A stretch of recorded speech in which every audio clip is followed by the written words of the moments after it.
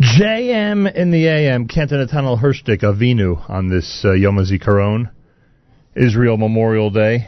We remember the 23,447 who have fallen in wars and as victims of terror in the state of Israel, protecting our holy land and allowing us around the world, not only in Israel, to live in peace and freedom.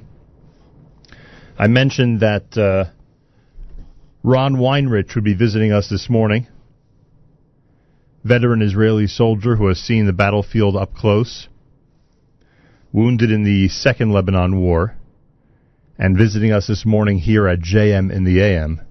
Earlier, as I mentioned, the words written by General Avigdor Kahalani, that beautiful duet that we heard, that was Ron, whose voice was a part of that selection. Sergeant First Class Ron Weinrich, welcome to JM in the AM. Good morning. Welcome. Can't thank you enough for being here this morning. Why are you in the United States? I'm actually, I live in Los Angeles. I've been living in LA for the last, I'd say, 3.5 years. Okay. I've come to, I've been doing a lot of, since my injury in 2006 after the war, then I found myself, I had this calling of, speaking for Israel. And saying, telling the story of Israel to people in the United States. And I started doing a lot of that, touring around the United States and doing those different engagements. And at some point, I had a lot of fulfillment from it in the beginning. And as time went on, I kind of felt like I was preaching to the choir. And I saw a very big disconnect between the enthusiasm and how much people care about Israel among, if I generalize right now, among people like 40 and above, and the youth. I just saw a youth that is completely disconnected. Once in a while, a father would drag his kids over to hear me talk somewhere, and their eyes would be totally glazed over. They couldn't care less about what I had to say, and this is something that really bothered me. And I've been an amateur musician my whole life, and at some point in Israel I turned into a pro musician, and it became part of my life and part of my professional career. And I found that through music, the youth just lit up in 1 second. And if I could sing a song about my experiences and instead of telling a story or something, then it would be a lot more impactful and powerful to the youth, and really connect them to where they're from, what their identity is if they weren't connected. And that's what's been happening? And that's what's been happening. And truly, at some point, I decided to leave my career in Israel, my music career there, because I had a dream that I wanted to make that happen. I really wanted to touch and move and inspire people, in the big league. And that's what brought me to Los Angeles. So that's what I've been doing since. On the big stage, huh? Yeah. You're originally from where? So I was born in Israel. At about a year old, my parents came over to move to Long Island, and I grew up on Long Island, New Jersey, moving around a lot between the two until I was about 15 and a half. Then we moved back to Israel. And I spent, I think, the next 14 years of my life there, and then back here. So as a teenager who knows that you're heading back to Israel and that the army is going to be part of your future, but after having lived here in this environment for a decade and a half, what were your feelings like? So, first of all, my parents are Israelis, right? And so I had, and also my father was a big Zionist, and and my mother as well. So I came from a home that was very, with a very strong Israeli and very strong Jewish identity. I lived the American childhood here, of course, but then when going to Israel, it really opened up a new world for me. First of all, I was really excited about going back to Israel because I loved Israel. And also going back to Israel just, it opened up a whole new world, a whole new world of freedom that here in America, isn't really possible. Here in America, you need your parents to drive you around everywhere. There are all kinds of cultural things which are very different from Israel. Israel, it's down and dirty and real in your face and everything. Everybody knows everybody. So it's something that I really loved. And coming up, into high school and then knowing what's coming next with the military was something that I was really looking forward to. So I knew that I wanted to do something that's very impactful in the military. So with a degree of excitement, you enter the Army. Yeah, with a lot of excitement. Well, yes, with a lot of excitement. And your colleagues, your classmates, also the same level of excitement? Not necessarily. No. So generally speaking, only about a tenth of the IDF are actually combat soldiers, and generally speaking, for most of the units in the IDF, the motivation is very low. Like, people don't like getting yelled at and kicked around and told what to do. And especially the unit that I went to, which is the tank, the Armor Corps, which is tanks pretty much. It's not known for being a unit that has very high motivation for people to go to, even though I asked to go to that one. So I was just, cloud nine. I was very happy that I was there. Right. Yeah. And I was also very open-minded. Open-minded because when you enter the military, you have no clue what you're getting into. With all the people that'll tell you stories, about and all, even if you have an older brother that'll tell you what it's like, you really don't know it until you're in it. How long after you're in the Army do you find yourself in the 2006 Lebanon War? 2 years. Yeah, so 2 years after, from my recruitment, within a year I became a tank commander. I started off becoming a tank gunner, a Merkava Mark IV. For whoever doesn't know, then Israel has the world's most advanced tank, and it's a tank that was designed and manufactured in Israel, so it's exclusive to Israel. Best tank in the world. And I had the privilege of becoming a gunner for that tank, and later on got the bigger privilege of becoming a tank commander for that tank. Mm-hmm. In the second year I found myself, Gilad Shalit was kidnapped. Then there was the whole ordeal in the north on the Lebanese border with Regev and Goldwasser. And that's when it just started. It slippery slope from there on. Yeah. And today is, of course, Yom HaZikaron, Israel Memorial Day, and we keep saying that the soldiers of the State of Israel that have given their lives over the last 68 plus years, because obviously even before the state, people gave their lives for what the future would bring. We keep emphasizing that they have been at the forefront of defending the land, defending the state, and really, I believe, and I think others say this, defending the ability for us to live as Jews in peace and freedom around the world, frankly. Is this an attitude that quickly seeps into the mind of a young soldier? Or if I would say this to young soldiers who are just in the Army for a month or two, they would not understand what I mean by that. Just to clarify, you're asking if you were to ask a young soldier if they understand the magnitude of their assignment, of what they're doing, of what they've just embarked on. That's a great question. I would say if I generalize, the answer is no. They don't understand the magnitude of it. It's there's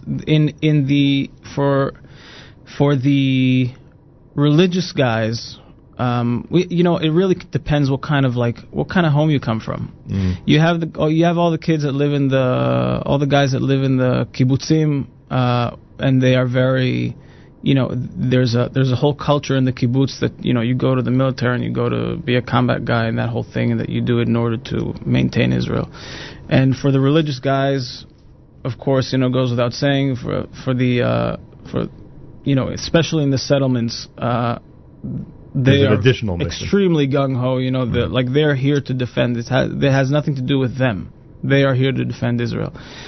And but again, we have this melting pot of people, different people from different backgrounds from all over the country, and one of the main things, for example, when I was a commander, and I used to be a boot camp drill sergeant. And that was one of the main challenges. You get a lot of amazing guys, and you get a lot of guys that shouldn't even be combat, and you get and everything in between. And somehow we need to turn them into a cohesive unit. Where the truth is that even during war,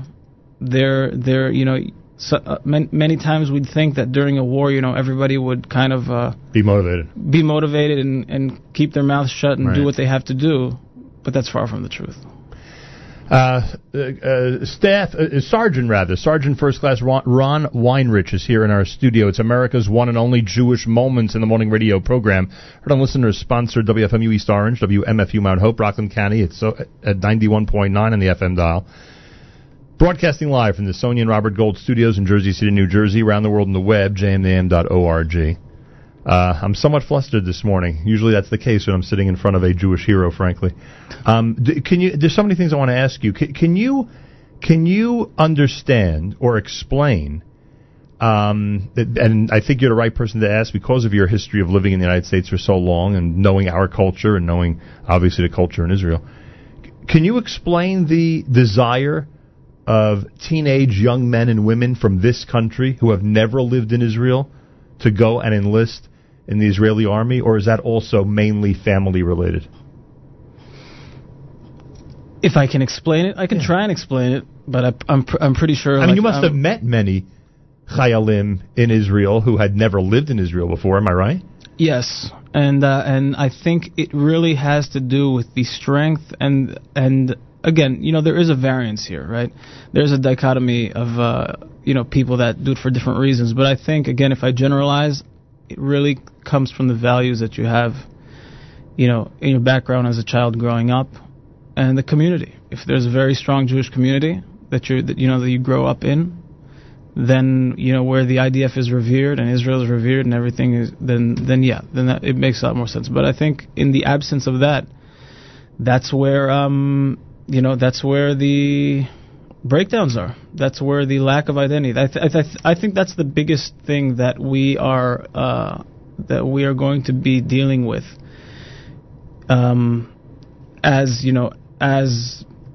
in the global Jewish community and for Israel. Is I just think I'm really looking forward, and I'm seeing a huge absence of the identity that young people feel. That's what I think. That's how the BDS movement manifested. Just a lack of identity. That's how it suddenly came up, and that's why it's so vicious and strong, because it doesn't have any opposition.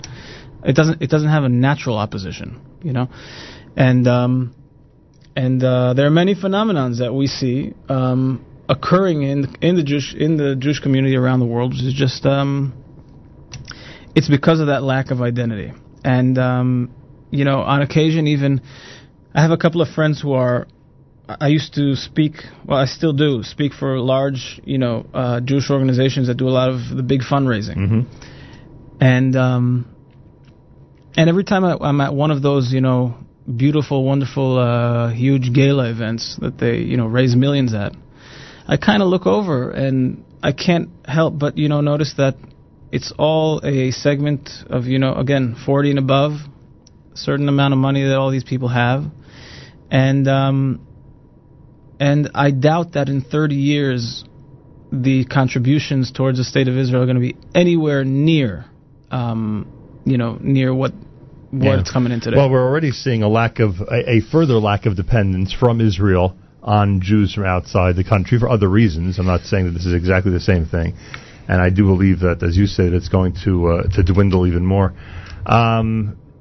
Your thoughts when someone like myself just referred to you as a Jewish hero? What do you think when you hear that? I don't. It doesn't really connect with me. I don't think. I don't see myself as a hero in any way. It's just something that it's something that has to be done. It's something that we do. It's something that I signed up for. The heroes are actually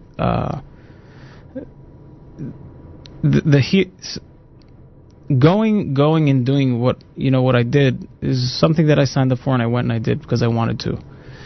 And the heroes do something that's extremely courageous. That's what I think. Like, I know a few friends of mine who are not alive right now, and a few of them who are alive right now, who they are heroes. They're very, very, very courageous people. But I read about the nature of the battle where you were injured. It does sound like a heroic story. Am I wrong?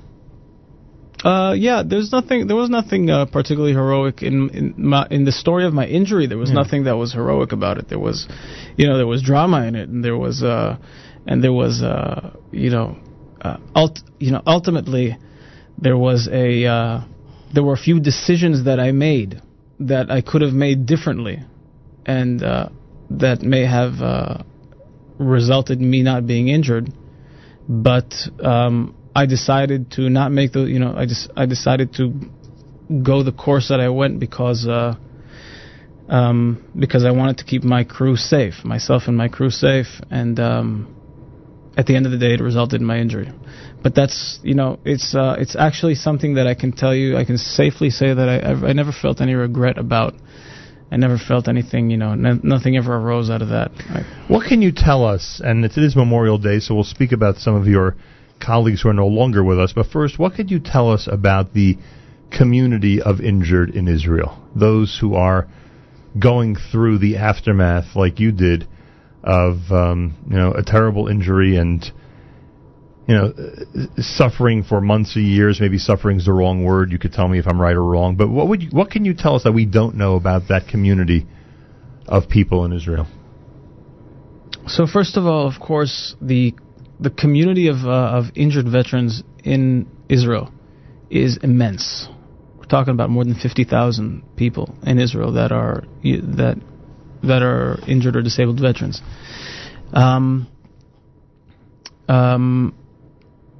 Of those 50,000, there are about 1,700 who are severely injured. I myself am considered one of the severely injured. Severely injured would mean paralyzed veterans who are paralyzed, who lost at least 2 or more limbs, severe burns, and blind. Those are considered the groups of severely injured, and head injuries, of course. And so that there are about 1,700 of those people who, for the severely injured, life is a struggle, a very big struggle. It impacts one's life in a way far beyond what we might think naturally. Even myself, when I woke up in the hospital one day, and I kind of I didn't get the impact of what I went through. When I was in high school, I was in Israel. I was a volunteer for Magen David Adom. So I was in the ambulances. And when I was injured, within half a minute from my injury, I understood what I remembered what I learned in my medic course, and you understood what had happened. I said, okay, yeah, I'm seeing symptoms of a spinal cord injury over here, and this is and one of the first, and I'm telling you, this was within 30 seconds of this happening. And the first thought that came to my head after that was, how am I going to put my pants on in the morning? Because you hold your pants out and you put one leg in and the second. So I was just wondering, what am I supposed to do now? And that's just a little thing, There's a whole world that changes, and yeah, it's there's so many things on the day to day that we take for granted. There's that lots of people see, an injury like mine even as, the natural thing for someone to say is the walking thing, Right. You'll dance at your wedding, these kinds of things, right? And the truth is that the things go far beyond the walking. Actually, you'd be surprised, but the walking is a lot less, is maybe the least most important, or impactful thing in one's life.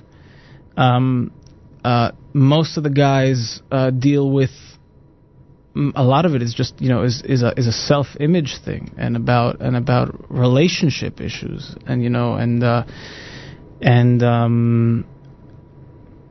the ability or inability to work or to be a contribution to society. You have guys and girls, of course, also, who are at the peak of their glory, when running the battlefield, holding the flag of Israel. It doesn't matter, by the way, if it's Israel or America, or the United States. Really waving the flag of freedom and liberty and fighting and taking a stand for the people, and just powerful people with integrity and with honor. And in 1 second, by by fate and by chance or whatever it may be, all that changes in a single heartbeat, and it's just taken away. And in the absence of that, I think we know it as the fall from glory. And the fall from glory, which is a very high place, the fall is a very painful fall when you hit the bottom.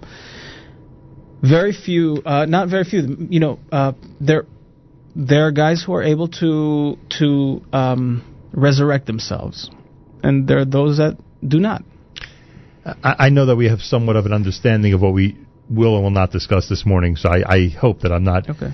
By the way, am I being vague? By the way, or am I being? I think you're being pretty direct. Okay. For good. anybody who's in tune, I think they've got it. Okay, gotcha. We were together outside a few minutes ago. Yeah.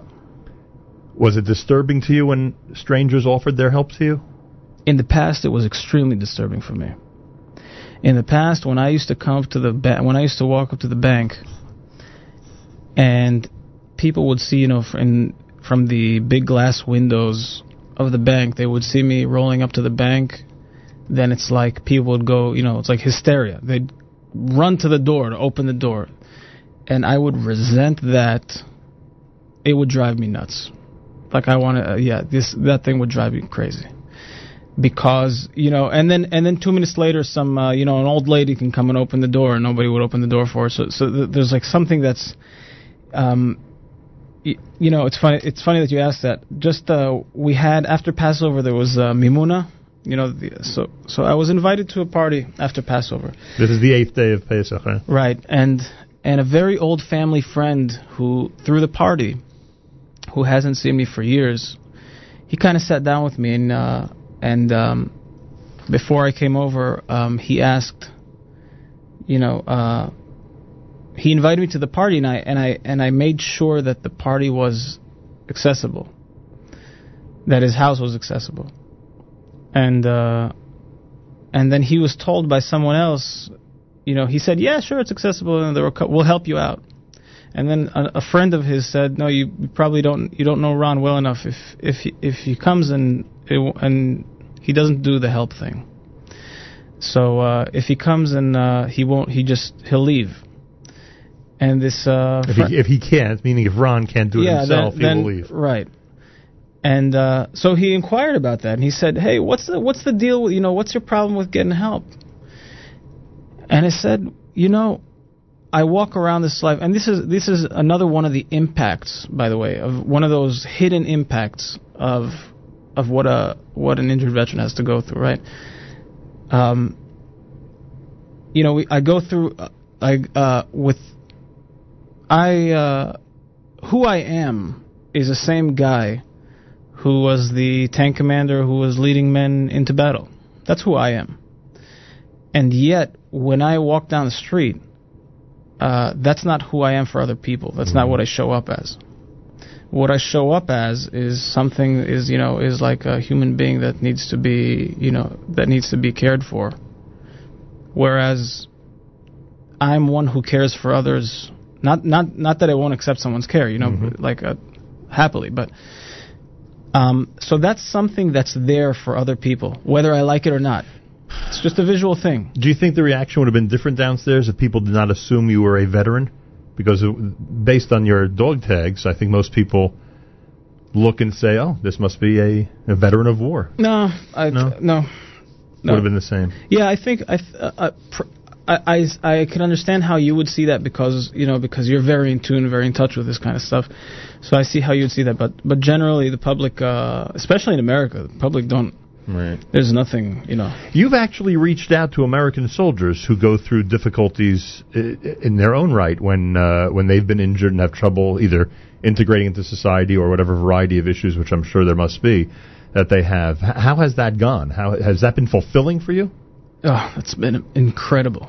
The amazing thing is, and this is something that, Israelis are so recognized for their directness, for their chutzpah, for their ingenuity, for their... Telling it like it is. Right.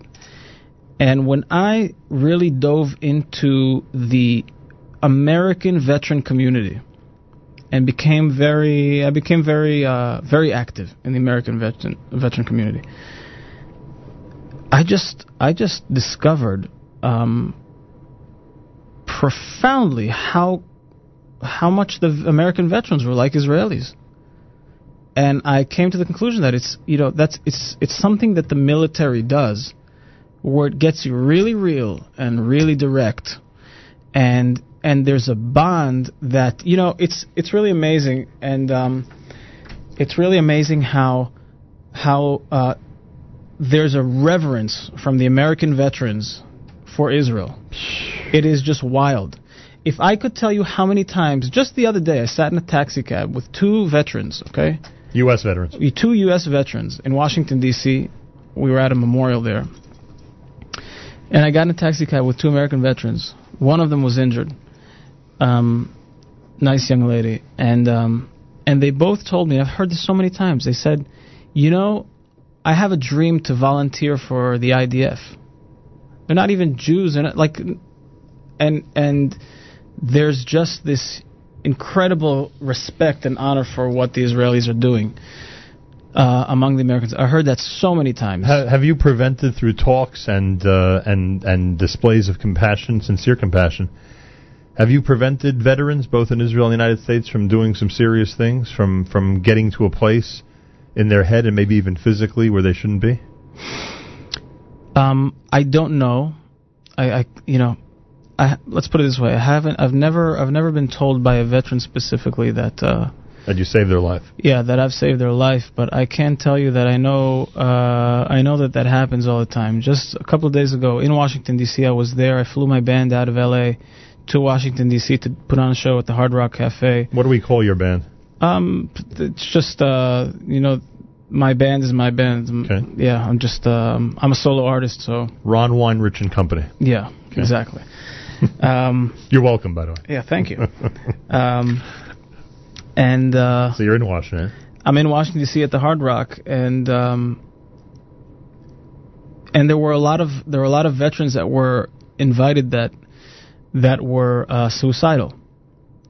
But it of course wasn't put out there. But we knew that we invited a lot of guys and girls who were suicidal. In fact, I don't know if people know this, but and I think it's kind of off topic in Israel. You know what? It's not off topic of Israel. But every day, 22. The number is 22 veterans commit suicide every single day in the United States of America. That's the number. Every single day, 22 veterans take their lives in the United States. And just yesterday, in the Haaretz newspaper in Israel, the leading cause of death of soldiers in the IDF is suicide as well, as of today. And this is a very big issue, very big issue. So we, at the Hard Rock in D.C. a couple of days ago, that's what we were addressing there. And the things that people deal with are very real issues. You're so emotional and intense.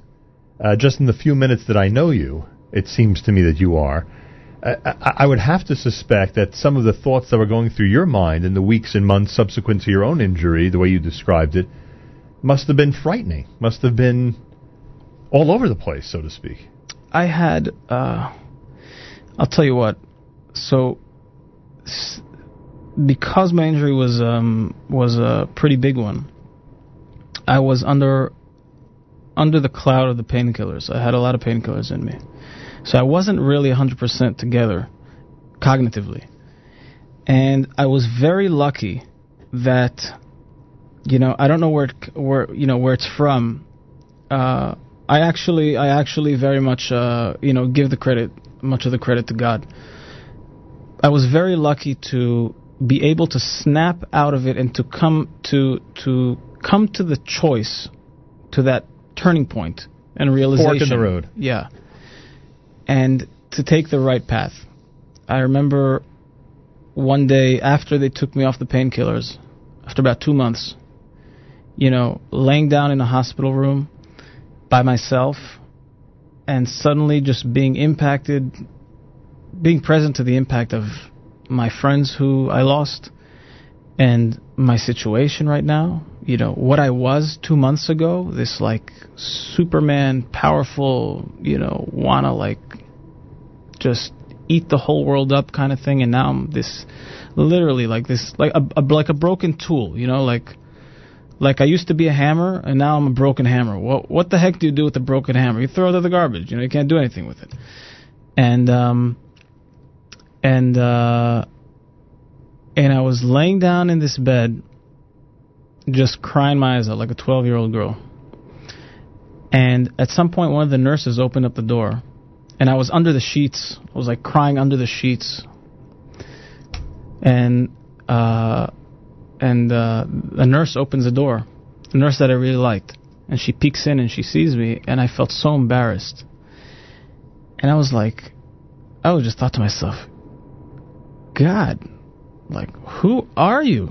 You're so pathetic. Like, shut up and get yourself together. What's going on with you, man? Like, what are you making such a big deal out of this thing? That I decided then. I said, okay, this is so pathetic that it's like, this isn't even me. I don't know what overcame me. And I kind of declared, this is going to be the lowest point in my life. And from here on in, I can only rise and transcend from this point on. And I'm not going to let anything stop me. And it's a choice, because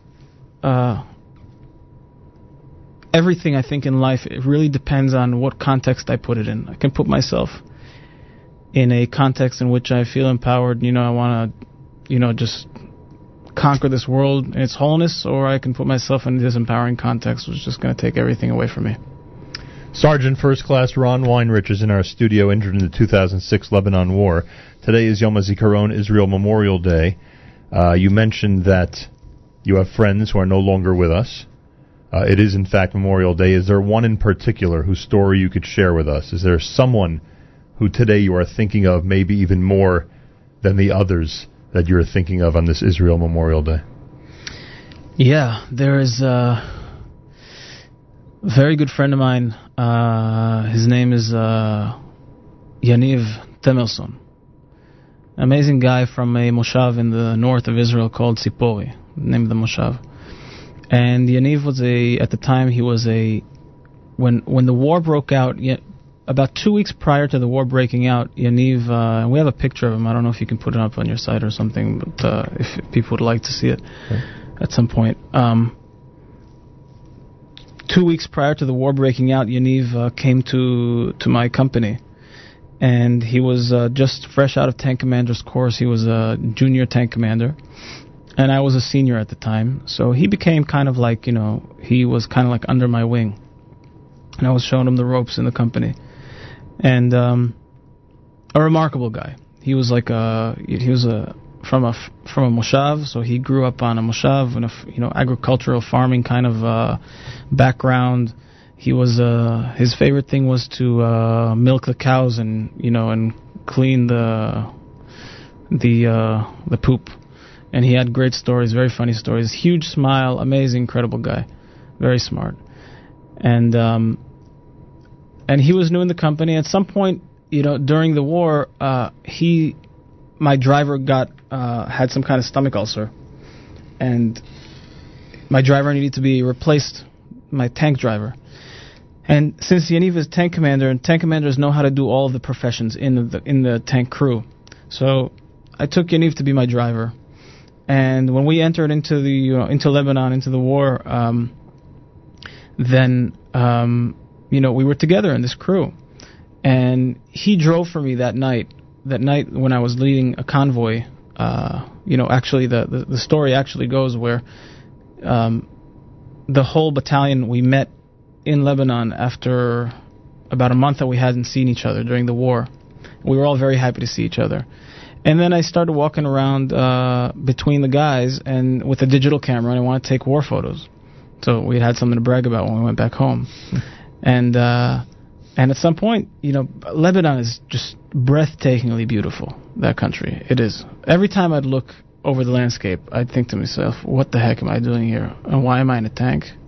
And why I don't have a backpack on my back and I'm not just walking this land? And I'm walking around with a digital camera, and Yaniv says, "Hey, Ron, can you take a photo of me on the landscape?" And I say, "Sure, stand over there." And I'm just about to take the picture. And I hear from over my shoulder, I hear someone yell, "Hey, wait up with that picture." And I turn around, and I see it's the company commander, the captain. His name is Gidi. And Gidi comes over, and he has a smirk on his face, and I'm asking him, "What's so funny?" And he says, "Take a picture of me with Yaniv here, and make it a good picture because your lives are going to change after this." So I take a picture. It's a beautiful picture.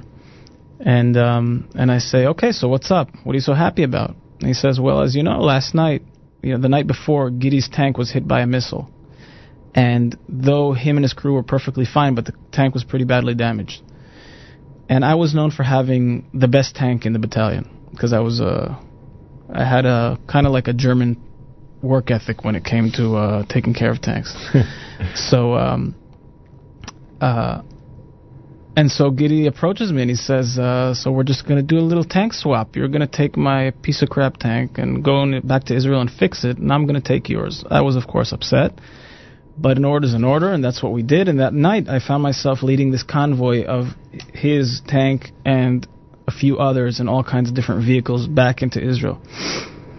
And during that, and of course, Yaniv was driving for me. I was leading this convoy through a Lebanese village. You could imagine that Arabic villages aren't really built to withstand the width of a machine like a tank. Right. And so maneuvering in the villages was difficult. And in the middle of the village, suddenly another IDF convoy, unexpected, was coming up the same road. So I had to take my guys off of the road.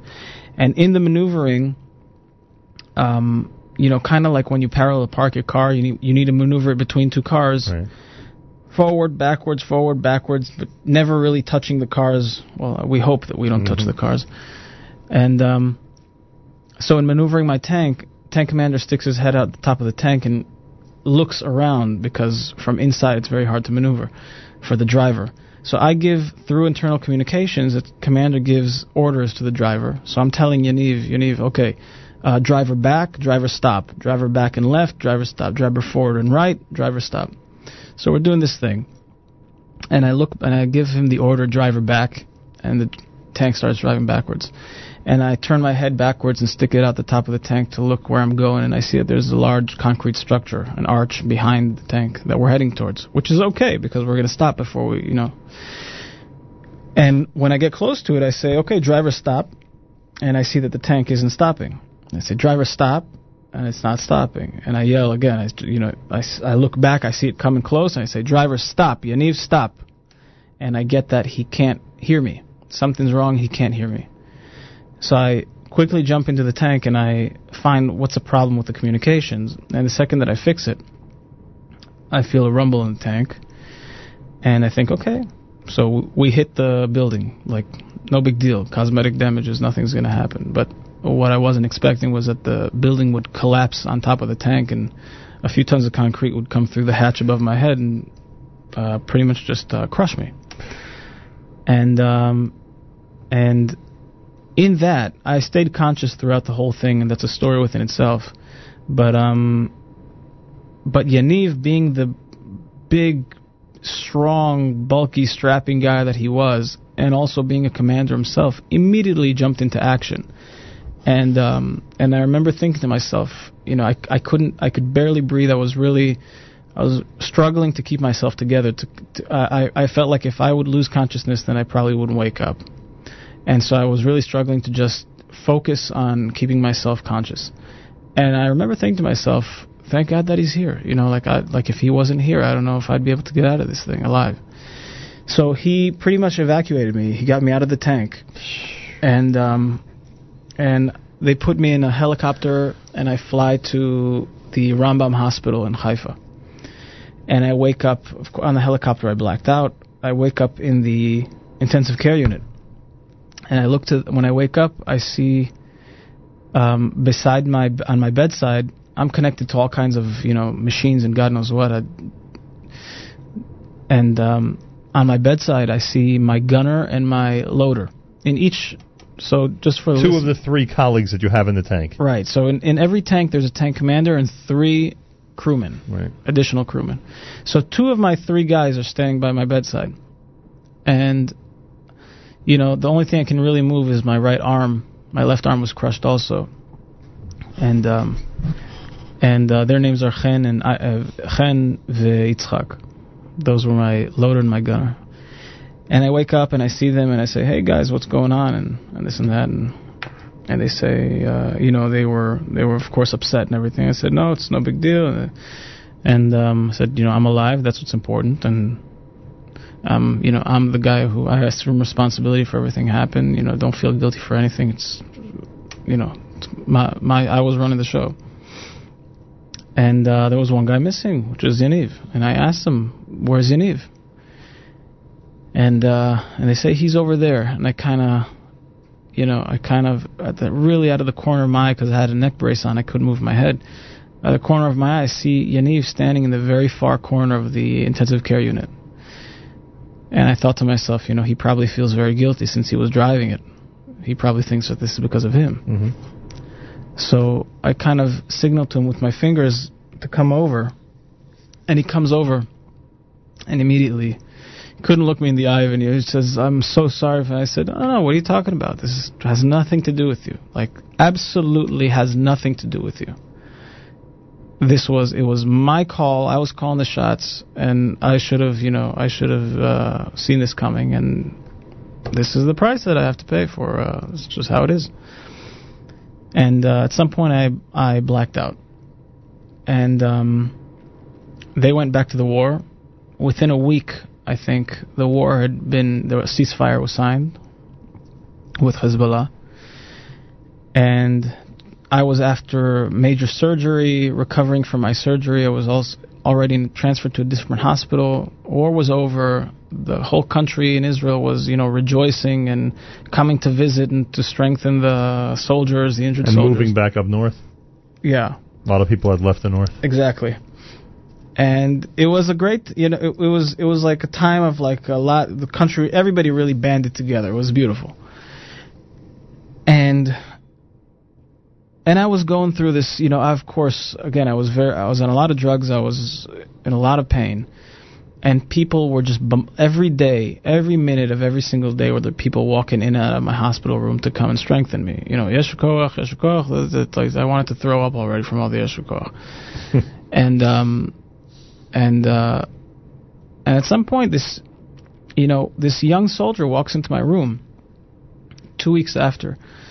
Walks into my room. I didn't recognize him because he was really new in the company. Like, he wasn't even with us in the war. So it was really new. And he comes to visit me, and he said, "We don't know each other, but I heard so much about you," and this and that. And I, of course, I was just kind of blowing him off. I'm like, yeah, thank you. I appreciate it. Everything's good. Don't worry about me.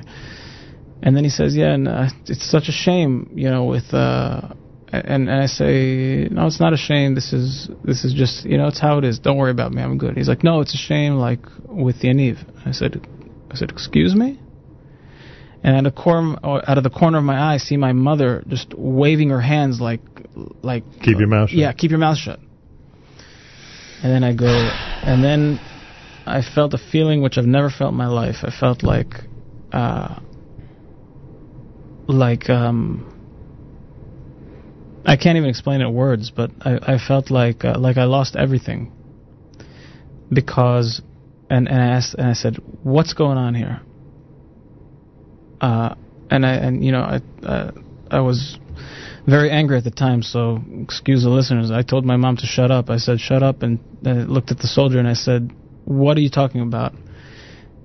And then my mom stepped in and my mother said, "Well, the night that you were injured, Yaniv, the crew and Yaniv came to visit you at the hospital.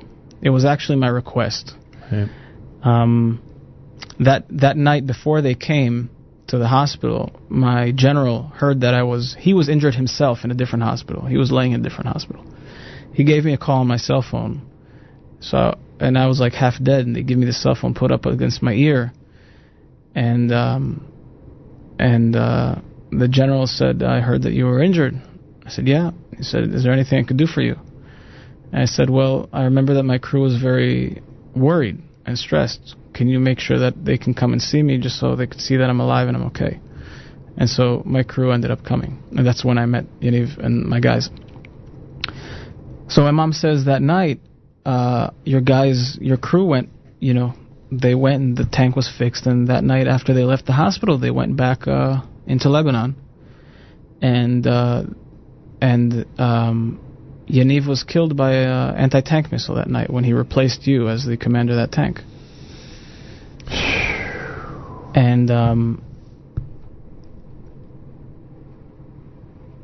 And I just thought to myself, Yaniv and what about Chen and Yitzchak? And she said, no, they're fine. Nothing happened to them. The missile missed the tank and flew over the tank, but Yaniv was in the wake of the missile and he was killed. And he was really a remarkable guy. Unbelievable guy. And yeah. So that's the answer to the question of who especially you're thinking of on this Yom HaZikaron. Yeah. Sergeant First Class Ron Weinrich is here in our studio. It's Israel Memorial Day. We spoke about those who have fallen and the impact that Yaniv's fate had on you is obvious, and I'm sure so many people in Israel are going through the same thing. No family not touched by these episodes. But on the subject of family, and we've pointed out that there are close to 10,000 families that have been affected over the decades of Israel's existence. What was family like for you? How supportive and how important were your parents and others in getting you through this whole process? Well, I could tell you that I'm a very privileged guy, that I have an incredible family that's very loving, and I have incredible friends who are also who stick by my side always. My family, though, I still think to this day that it's, ironically, the injury is actually harder on the family than it is on the person. And that kind of perpetuates. The families sometimes make the injury harder than it is. I'm sure that anybody who's a parent can see themselves that, if something would happen to their child, how upsetting that would be for them. And I always felt that. And with me, actually, in terms of the dynamics of my family, the dynamics there were that I did have a lot of difficulty with my parents. My mother was devastated beyond belief. And my mother's she's a trooper. She's been through a lot in her life. She lost, 2 babies. Her first 2 babies she lost. And her third child, my older brother, was born extremely prematurely and undeveloped today. He's an amazing guy. I love him to death, and he's amazing. But at the time, she really muscled through that, and then when this happened to me, it devastated her. And she kind of checked out. She didn't know how to be with me. She couldn't really be with me. She did, of course, she was there for me. She did everything in her power to support me. But that issue of a mother seeing her son, again, from being this glorious guy to suddenly being broken is something that was very hard for her to get over. And for my father, who was, and with my father I had other issues, which were that he was, my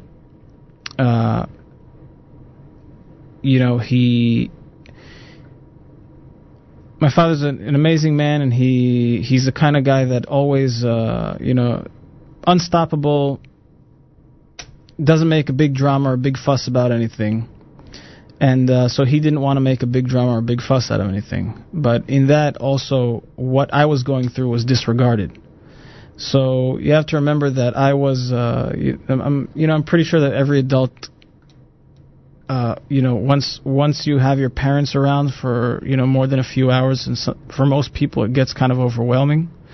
So I had my parents around for a few months, all day, every single day, in front of my face, in my room, always just in my face all the time. Can we do this? Can we do that? I was going to go nuts. And I actually asked him at some point, I said, I'd really like to make this request of you. I really need you guys to not be here anymore. I need you to like leave me alone. I can't. I said it like this. I said I don't mean to be offensive, but I can't look at your faces anymore. It's driving me nuts. And my mother respected that, and she gave me space. My father at the time said, "Oh, you're talking a bunch of crap. You don't know what you're talking about," and this and that. And then he sat in front of me.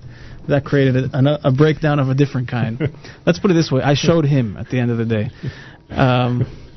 So, yeah, it's crazy. What about the family of Yaniv and all the others? What is today like for them? You've been through many Yemei HaZikaron in Israel. Yes. You know what it's like for the nation, for the people. You know what the feelings are as the siren sounds and as the 24 hours commence. What can you tell us about what those families go through today and are going through at this moment? So just since we started talking about Yaniv, then I'll tell you guys that the first time that I was ever going to Yaniv's family, I was scared to death. I had this this notion. After my injury, I was on the news. They did these pieces about me and about this and the inspirational story of Ron Weiner, blah, blah, blah, whatever. You watched them or you didn't watch them? Huh? You watched them or didn't watch them? Or with half an eye? Yeah, I watched them with half an eye because, it's because, of course, TV makes everything more dramatic than it is. And because they were always pushing this hero thing, which again I told you in the beginning that I just don't, it doesn't resonate with me. And I always felt like here I am, my life was spared, and and you're walking into their home. My friend's life, he kind of replaced me. Right. Another thing, by the way, that I have to tell you is that a week prior to that happening, my brother was supposed to get married. He did get married 2 weeks after my injury, and it was a big issue in our family that we were very happy that was happening. And I remember sitting beside my tank in the middle of the war one day, and I got a newspaper. Someone brought me a newspaper, and I saw the date, and I said, "Oh crap! Here we go. My brother's going to get married in like 3 weeks."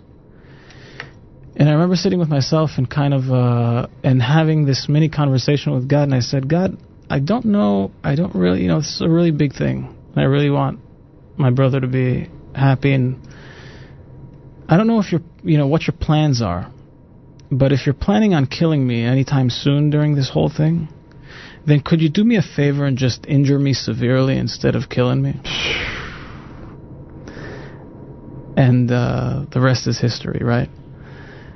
So I had this story that I was like, how do I walk into Yaniv's house?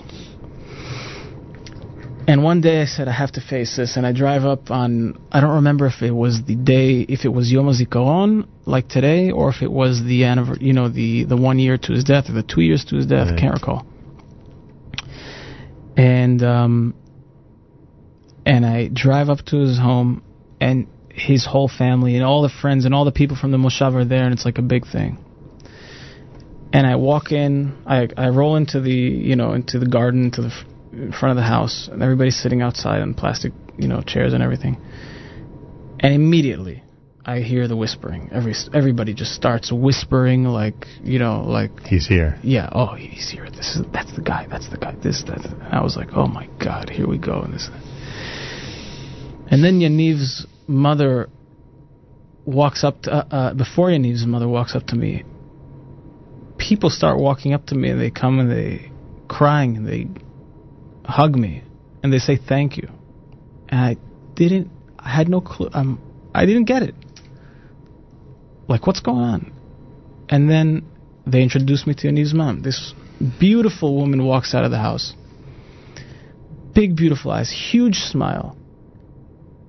And she, like, borderline delirious smile. And walks up to me and gives me this huge hug. She says, "I'm so happy that you're here." And she gives me this wonderful hug.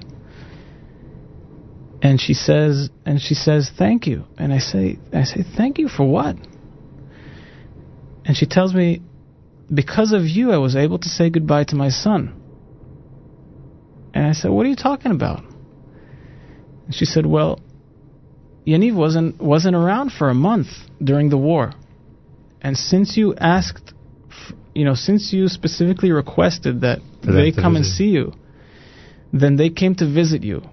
And from the hospital back to the border, to the tank, he went to Tzipori. He passed by a gas station, and he called up his mom and he said, Mom, I have 10 minutes to meet up with you for a cup of coffee. Just wanted to say hi. And they met up at the gas station and they sat down for 10 minutes. And after those 10 minutes, when he walked away, and by the way, my crew who were waiting for him, they were standing by the Jeep and waiting for him to finish with his mom. They said that it was like a scene from a movie. They said when he got up and walked back, they all say it's like time moved in slow motion, like the scene from Armageddon when the whole crew, walks in slow motion, like this is the last thing. They said that was it. His mother said when he got up and he walked away, she said, I had a feeling that it was the last time I'm going to see my son. And in the most, odd way, they were very happy and very thankful for that. Unbelievable. Yeah.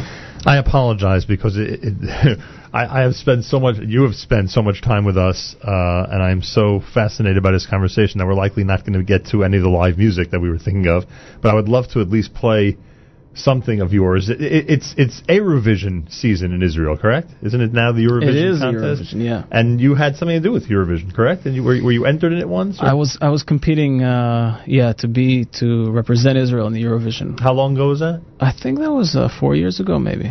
And we have a recording, and people can find it on YouTube, of you actually singing Vehisha Amda, which is a very popular song with this audience. Yes. What led to you being a vocalist on this, what's become a traditional Passover tune? It's just a song that I love, and I love one of my favorite artists in the world is probably Yonatan Razel, who arranged this, and I love it. And I actually had the great privilege of singing it with him on stage in Yerushalayim as a duet.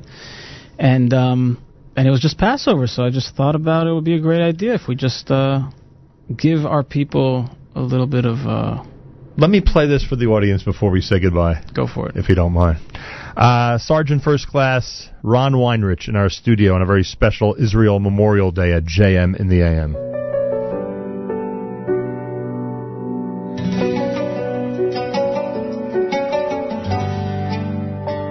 והיא שעמדה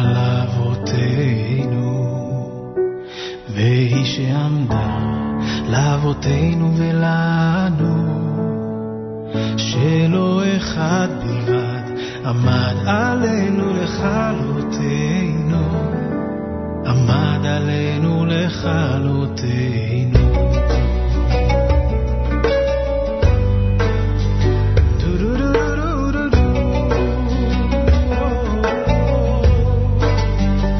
והיא שעמדה לאבותינו, והיא שעמדה לאבותינו ולנו, שלא אחד בלבד עמד עלינו לכלותנו, עמד עלינו לכלותנו. והקדוש ברוך הוא מצילנו, מצילנו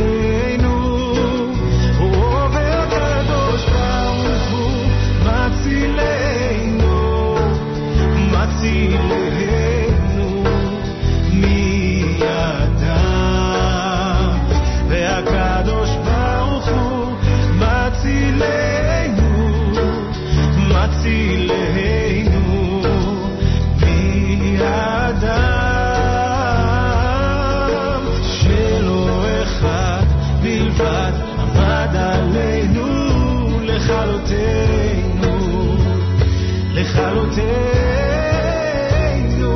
והקדוש ברוך הוא מצילנו, והקדוש ברוך הוא מצילנו מהאדם.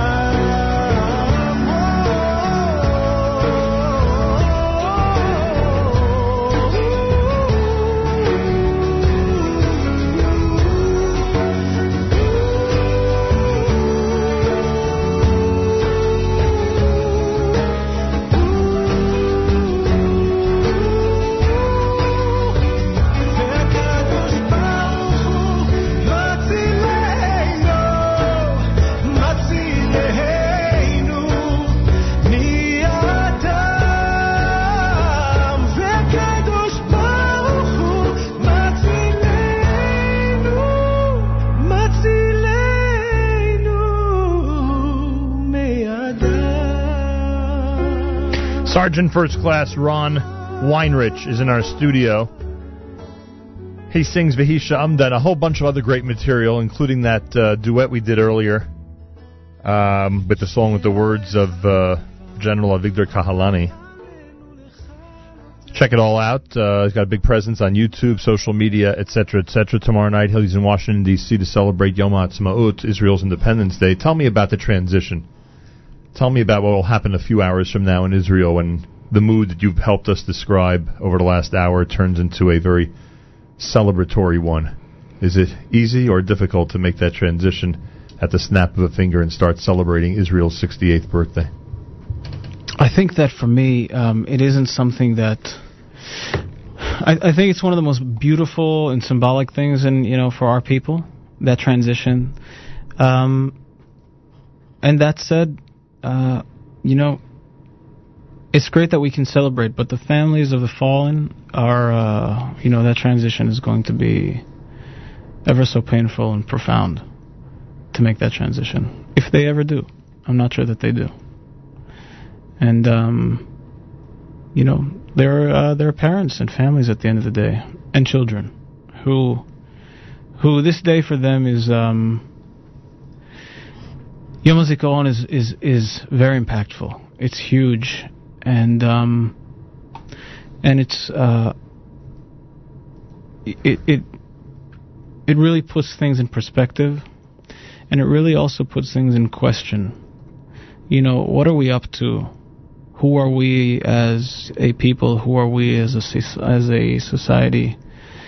Do we really care about these things outside of Yom HaZikaron? I know many of my friends who even resent Yom HaZikaron because... Where's everybody the rest of the year? Yeah. They just, yeah. It may be a risk asking you this question, but I get a feeling that it's not, and therefore I will ask you the following. There are likely young men and women listening right now in this audience who have thoughts about entering the Israeli army and defending the land and state of Israel, and expressing their incredible Zionistic values and what they've been taught and how they've been raised over the years, and have those feelings be manifested in that manner. What would you say, what positive message can you give them today as they ponder their future? The only thing that I would say about that is that if it's something that you want to do, then do it. And that stop pondering. There's nothing to ponder here. Because if there's anything that, if the danger or the risk is something that is an issue that you're pondering about, then I assure you that it's more risky to cross the street because you might get getting run over by a bus would be a higher risk. And yet, taking a stand and living into something that is much bigger than ourselves, I think personally, it's just my own thoughts, I think that's where the meaning of life really is, because I can at least tell you for myself that if I couldn't, if I couldn't live for someone else, if I couldn't live for my country and for trying to make the world a little bit better, then I don't know what value I would bring to this world, and what my life would be worth if not for that. So if you are listening to this and you do want to, you are thinking of going to the IDF, then on a spiritual level, I think that it is one of the highest callings, and I think it's one of the most amazing things that that we can do for our people on a practical level. And I know this is an issue in America, especially with the whole issue of should I go to college and then should I do this or should I do that, and career, schmareer. Yeah, that's different discussion. Yeah, the truth is that